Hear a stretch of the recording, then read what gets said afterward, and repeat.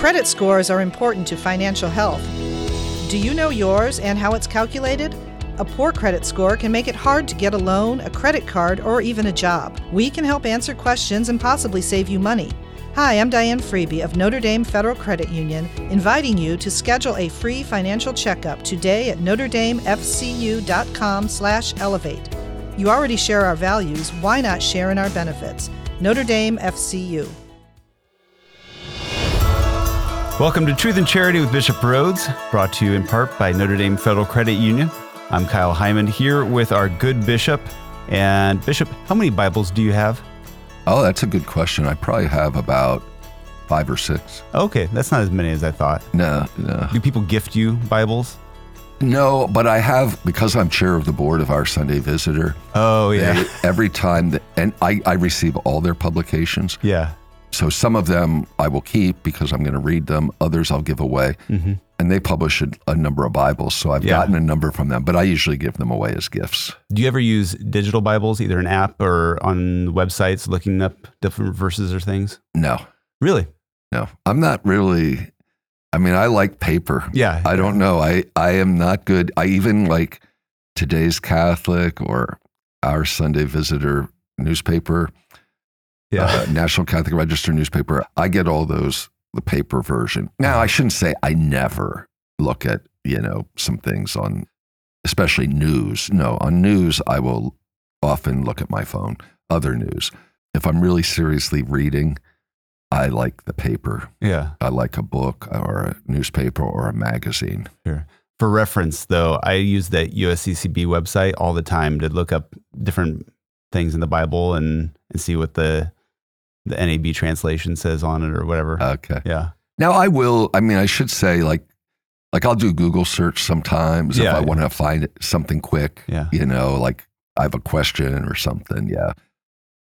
Well, today's topic is the Bible didn't fall from the sky, which I think, is probably obvious to people, but sometimes I think we might treat it that way as this, yes, inspired by God, the Holy Spirit, but it wasn't just placed here. It came about through human hands. So I thought maybe we could talk a little bit about how we got the Bible that we have today, that even Protestant churches are using a version of it. Right. We speak about the biblical canon or the canon of Scripture. So the canon refers to what have been determined to be books that are the inspired Word of God. Mm-hmm. So the canons of the Old Testament and the canons of the New Testament. So there's quite a development of the canon of the Old Testament because we're talking about many, many centuries. Uh-huh. Whereas the canon of the New Testament would be briefer. It didn't take as long. And there was a whole process because a lot of it began as oral tradition, not in writing. So stories about, let's say, the Israelites, stories were passed down from generation to generation before they were written down. And keep in mind, there are various traditions because there are different tribes of Israel. So different stories, different teachings, etc., would be coming from different strands. So even if you look at the book of Genesis, for example, there are really 3 different traditions that entered into forming what we consider the book of Genesis as the inspired Word of God. It's really fascinating, but it's very complex. Okay. Very complex.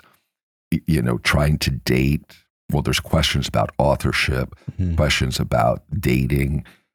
So we're getting back to like 1000 BC, where you see some of the first written accounts. But then there were redactions and putting it together, et cetera. And it was the community that there were certain writings that they revered that were very important to them. And they believed that, yes, this is the Word of God. So anyhow, without getting too technical, when we get to the church, and of course, the church always believed that God is the author of sacred Scripture, but he inspired human authors to write and to compose the sacred books. So we have both a divine and a human element because there were human faculties and human abilities that were involved. But the Lord acted or God acted through them. And really, so we have the truth of God's word. But Christianity is not a religion of the book. Christianity is the religion of the Word of God, capital W, the Word who became flesh, the Word incarnate. So the scriptures are not a dead letter. We're talking about Christ, the eternal Word of the living God, who through the Holy Spirit opens our minds to understand the scriptures. And therefore, scripture is never without tradition, with a capital T. As a matter of fact, when we think about tradition and scripture, and we can say, well, which came first? As I mentioned, oral traditions, both behind the Old Testament, but even with the New Testament, the words of Jesus, the acts of Jesus, the event of the Paschal mystery, etc., originally was shared by word of mouth. But very shortly, things started being written down that eventually became, for example, the four Gospels, the letters of St. Paul and the other New Testament letters. So we have these writings in the New Testament that, some of the earliest would be like Paul's 2 letters to the Thessalonians. I mean, there are some writings that come actually before the Gospels. They were written before the Gospels were written. But they were venerated. They were seen as, and they were read, for example, at the liturgy. So there was no Bible, so to speak, when the first Christians gathered for, well, yes, they had the Old Testament, I shouldn't say. They did have, and they accepted, the 45 or 46 books of the Old Testament. Why do you say 45 or 46? Because sometimes Jeremiah and Lamentations are counted as 2 books, sometimes as 1. Oh, interesting. Yeah, so that gets confusing sometimes. Yeah. But very interesting, though, there was, the Jewish people and the Jewish religious leaders had to determine what the canon of their scripture would be, the Jewish Bible. Sure. So that took centuries. But there was kind of 2 major differences. The Jews in Jerusalem, what they considered the inspired word of God was what are called the proto-canonical books. Proto-canonical books. Proto means first. So there was no controversy about those. Then the second, which are deuterocanonical books, there was some debate about whether they were truly the Word of God. Now, books that were also going around that were not considered the Word of God were called apocryphal books. But there were 7 books in the Old Testament that a few additions to the books of Esther and Daniel that in Jerusalem, they were considered apocryphal. They were, not that they were false, but they didn't see them as to include in the canon. But outside of Jerusalem, the Jews who were in the diaspora, especially there was a large Jewish community in Alexandria in Egypt, they had the scripture in Greek, the Old Testament. It's called the Septuagint. And they considered these extra 7 books and the additions that I mentioned in the book of Daniel and the book of Esther to be inspired. So it's very interesting, and I'm not sure about the Jewish community today, if there's still some who accept, I don't know where they stand on those 7 books. But the Catholic Church considers those 7 books as the inspired word of God and those additions that I mentioned. Because the early Christians used the Greek translation. They used the Septuagint version. And when you say early Christians, you mean before the New Testament was established? Yes, before and after. Right. But it wasn't really determined. Well, that's a great question, Kyle. I don't know that we have the evidence, historical evidence of them using those books or considering them inspired. I'm not sure when Okay. that took place. Certainly by the 4th century. Certainly by the 4th century, when the canon of the scriptures were really defined by church councils. But that's something I have to research a little bit. Were they reading them at the liturgy? For example, were they reading the books of Maccabees? Okay, Right. their 1st and 2nd Maccabees are deuterocanonical. We consider them the inspired word of God, and the book of Wisdom, for example, and the book of Sirach, book of Tobias, book of Judith, the prophet Baruch. So those are the 7 books. But then at the Protestant Reformation, they did not accept them as the inspired word of God.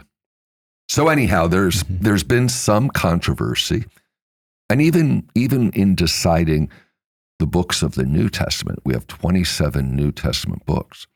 There had to be discernment. Right. And that discernment took a few centuries.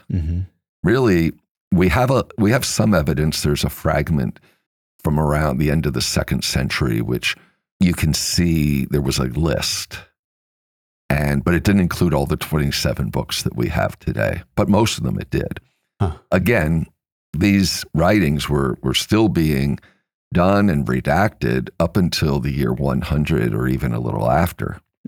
So it was after that, you see which books they were reading when they would gather for the Eucharist.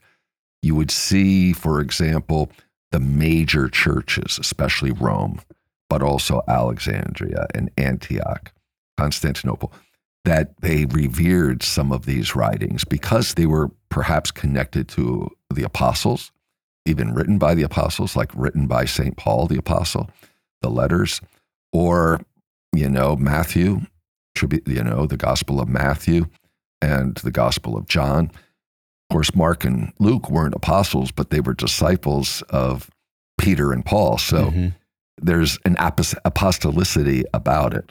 But eventually you see, and we have so much evidence from the fathers of the church because they talked about this. You start, how do we piece all this together and how it developed? Because I said it's pretty complex.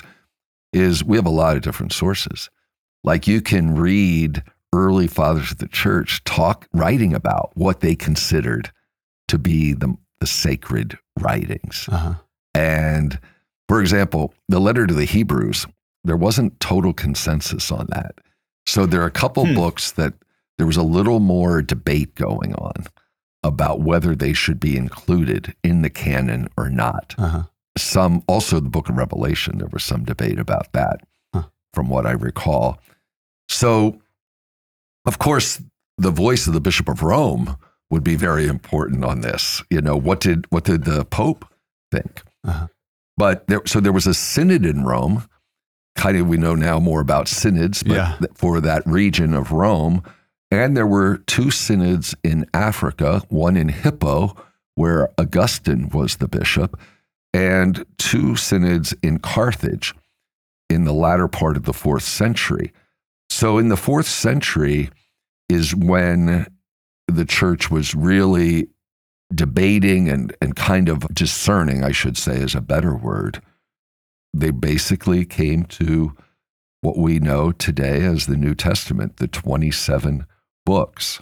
And it wasn't like those councils, they weren't ecumenical councils, they were more regional councils in Rome, in Carthage, in Hippo. But basically, from that time on, the entire Western Church, and then not long after, the entire Eastern Church held to these books, that it's fixed, okay? Really wasn't until the Council of Trent, I believe, that it kind of became infallible teaching, where the Council of Trent declared that you can't add to this. So in this process, there were some other writings too, some that were considered just false, but some that were considered good, like the Didache or the letters of Clement, that they were venerated in a way, but it was discerned that they weren't on that same level of being divinely inspired. So the Holy Spirit was at work through all this. That's our faith. And as I mentioned, the acceptance of the 45 or 46 books of the Old Testament. So it's really fascinating, the development of the canon of Scripture. but it's really very complex. Mm-hmm. Talking about the time that Christ was on the earth, I'm sure we don't have any kind of exact figures, but how common was the Old Testament as far as, would it have just been like the synagogue has a copy of it? Because obviously this is centuries before the printing press. They're all hand copied. Would there have been a handful of people that would have one of these in their homes, like kind of scholars or something like that? Or like how common was? Yeah, it wouldn't be common. It would be in the temple. Okay. The temple in Jerusalem, for example, there'd be scrolls or synagogues, as you mentioned. And at the beginning, the Old Testament canon, the way that, for example, it really wasn't fixed even up till the time of Jesus, just to be clear. Mm-hmm. We know from ancient sources that the Jewish people had 22 or 24 book canon.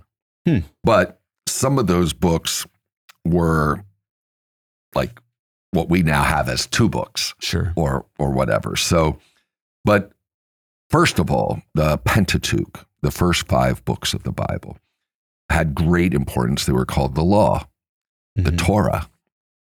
So the book of Genesis, Exodus, Leviticus, Numbers, and Deuteronomy, they were especially respected in Judaism. They also had, historical books like Joshua, Judges, etc., books of Samuel, books of Kings, and then the prophetic books, like we have, the 4 major prophets and the 12 minor prophets, and then the wisdom books, Job and Psalms and Proverbs and Ecclesiastes, etc. Mm-hmm. Now, that's how we describe them. The Jews had it really in 3 areas. The law, the same thing, the Pentateuch, the prophets, but they would include those historical books that I mentioned within what they would call the prophets. And then the third area they would call other writings. And that's what we call, for example, the wisdom books, like the book of Psalms and the book of Proverbs, etc., book of Job. And, Christians saw themselves as the fulfillment of Judaism. So basically borrowed the Jewish canon, and we take the Jewish scriptures as our own. When they speak about the scriptures in the New Testament, what are they referring to? Well, they're referring to the Old Testament. Mm-hmm. And you'll see how the evangelist or Jesus himself quotes from the Old Testament scriptures. Right. And they talk about the fulfillment of the law and the prophets. Mm-hmm. So we see references to many of the books of the Old Testament in the Gospels. You know what the most quoted Old Testament book in the New Testament is? It's the book of Psalms. Okay. There's mention of the law and the prophets. Mm-hmm. So when they speak about the law, they're referring to the Pentateuch, the books of Moses. The prophets refers to the prophetic books that I mentioned. Now, there are some books of the Old Testament that we don't find quoted in the New Testament. But does that mean they're not canonical? No, because just because they're not there doesn't mean there weren't other inspired word of God. But Jesus did quote quite a few. So neither Jesus nor the apostles left us a fixed canon for the New Testament, right, as I've already talked about. Even when you read John's gospel, it says, now Jesus did many other signs in the presence of the disciples, which are not written in this book. Mm-hmm. So therefore, the Gospels aren't the sole source of the biblical canon. So some Old Testament books are not even alluded to in the New Testament, but many are. So I know it's quite a bit to kind of grasp this. As I mentioned, fathers of the church debated, argued over which books were considered inspired or authoritative. So during those first 3 centuries of the church's existence, there wasn't total consensus. That's why they had the councils that I mentioned. Mm-hmm.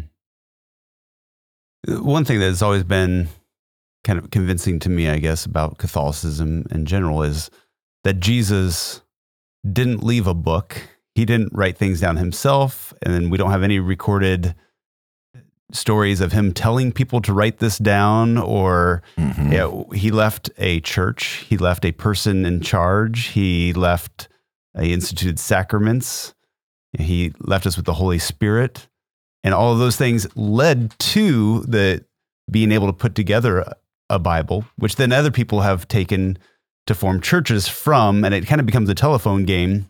Mm-hmm. That you can see where some of the teachings turn into different belief systems, and that, to go back to the source always seems to make sense to me. Yeah.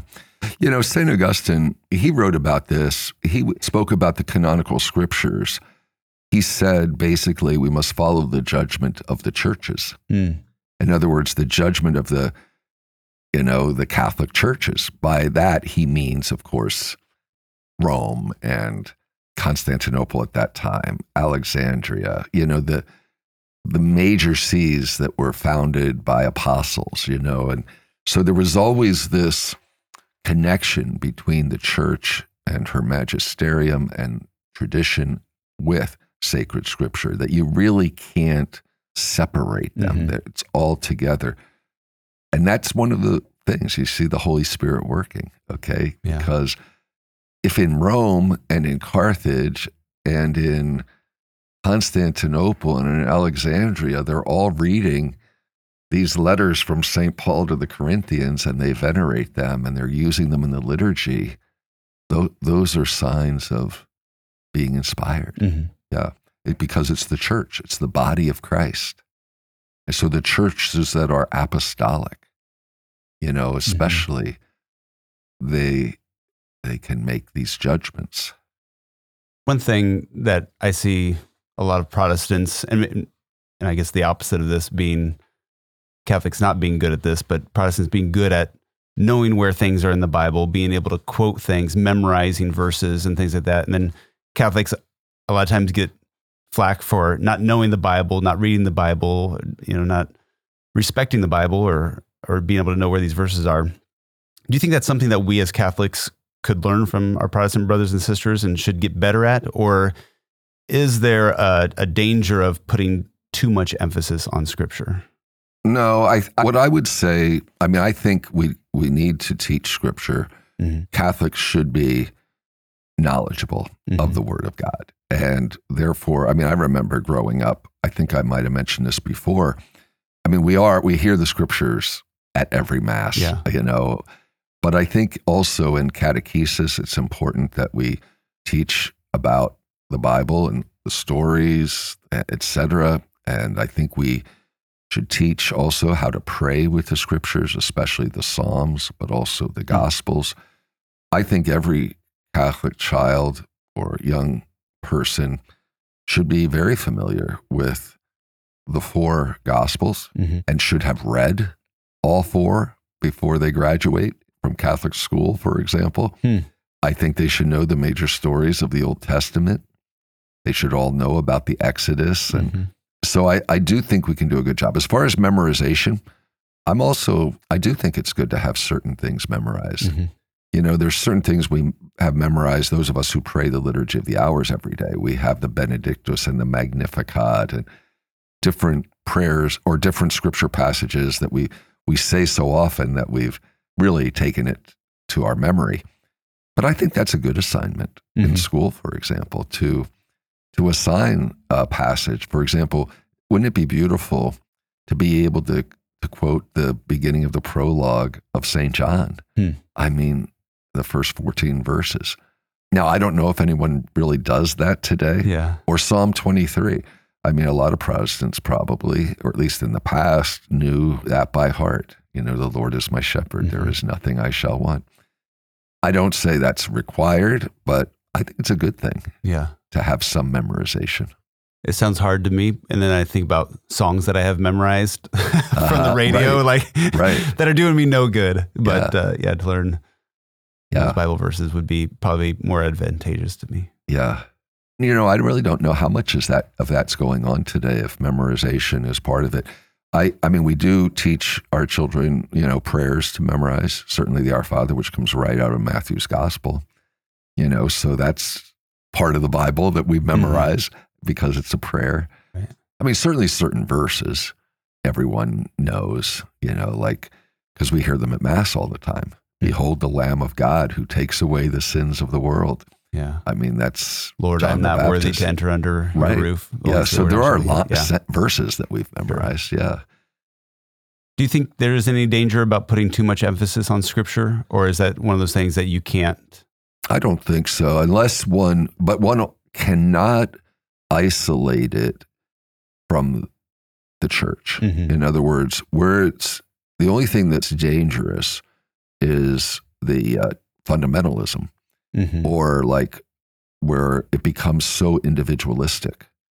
And, that's not how the scriptures are to be read. They are the book of the church.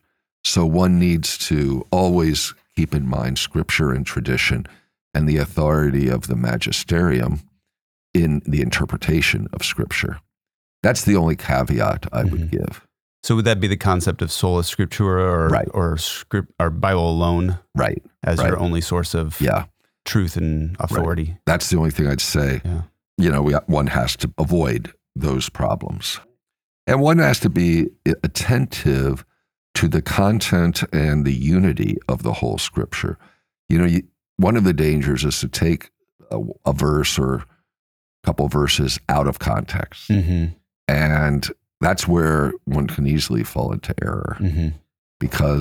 That's why the Second Vatican Council and the Catholic Church gives criteria for interpreting scripture. And that's the first one, that we should always be attentive to the content and the unity of the whole scripture.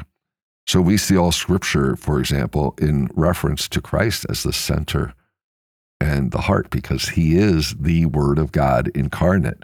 And one should always read the scripture within the living tradition of the whole church. After all, it was the church, as we talked about, that even determined the canon of scripture. And also we should be attuned to the coherence of the truths of the faith among themselves and with the whole plan of God's revelation. That's called the analogy of faith. So the coherence of the truths of faith among themselves and within the whole plan of revelation. So that's kind of the Catholic, very important criteria for interpreting scripture. And they are indicated in the Second Vatican Council. By the way, if one really wants to delve into Catholic teaching on revelation, which is scripture, tradition, and also the magisterium, there's a great document of Vatican II. That's, the Dogmatic Constitution on Divine Revelation. It's not real long, and it's Dei Verbum, the Word of God. Dei Verbum. It's a very rich document. I highly recommend it. All right. Any tips before we go on a starting point? Somebody's like, okay, you've convinced me I should read scripture more. What Well, do you I could start? do Bible in a day with Father Mike Schmitz and go through the whole thing. Yeah. I don't know. I always say, pride of place, always the four Gospels. Okay. And I just, think that everyone should have read the four Gospels. In order? No, not necessarily. Would you say start with John, your favorite?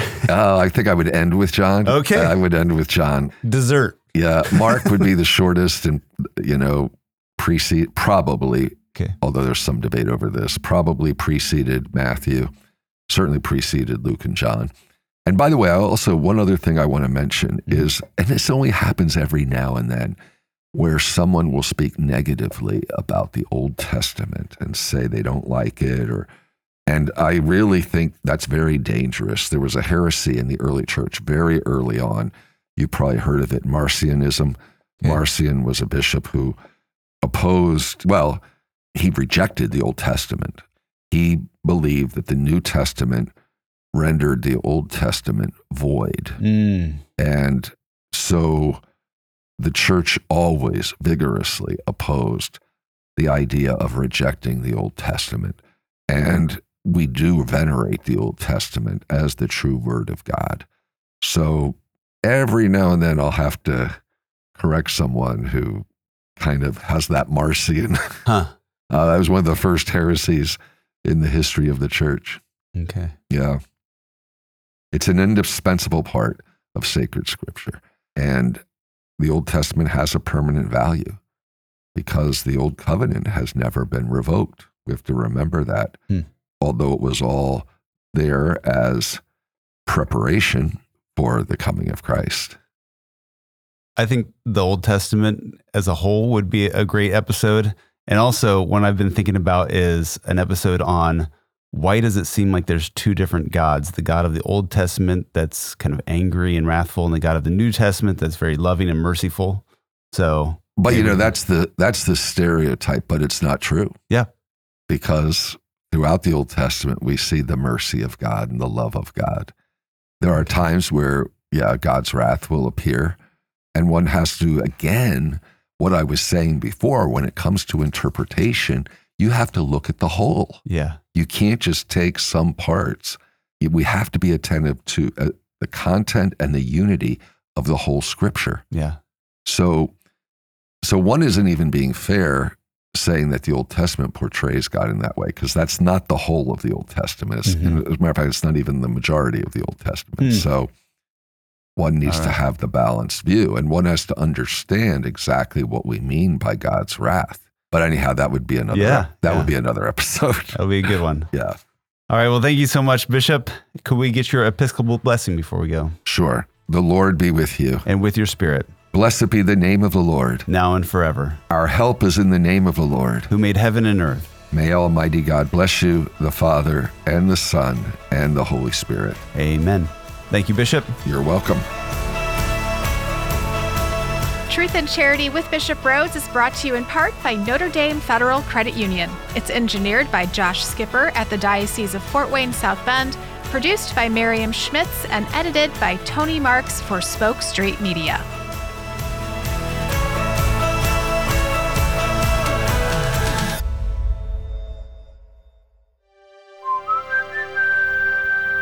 This podcast is part of the Spoke Street Network.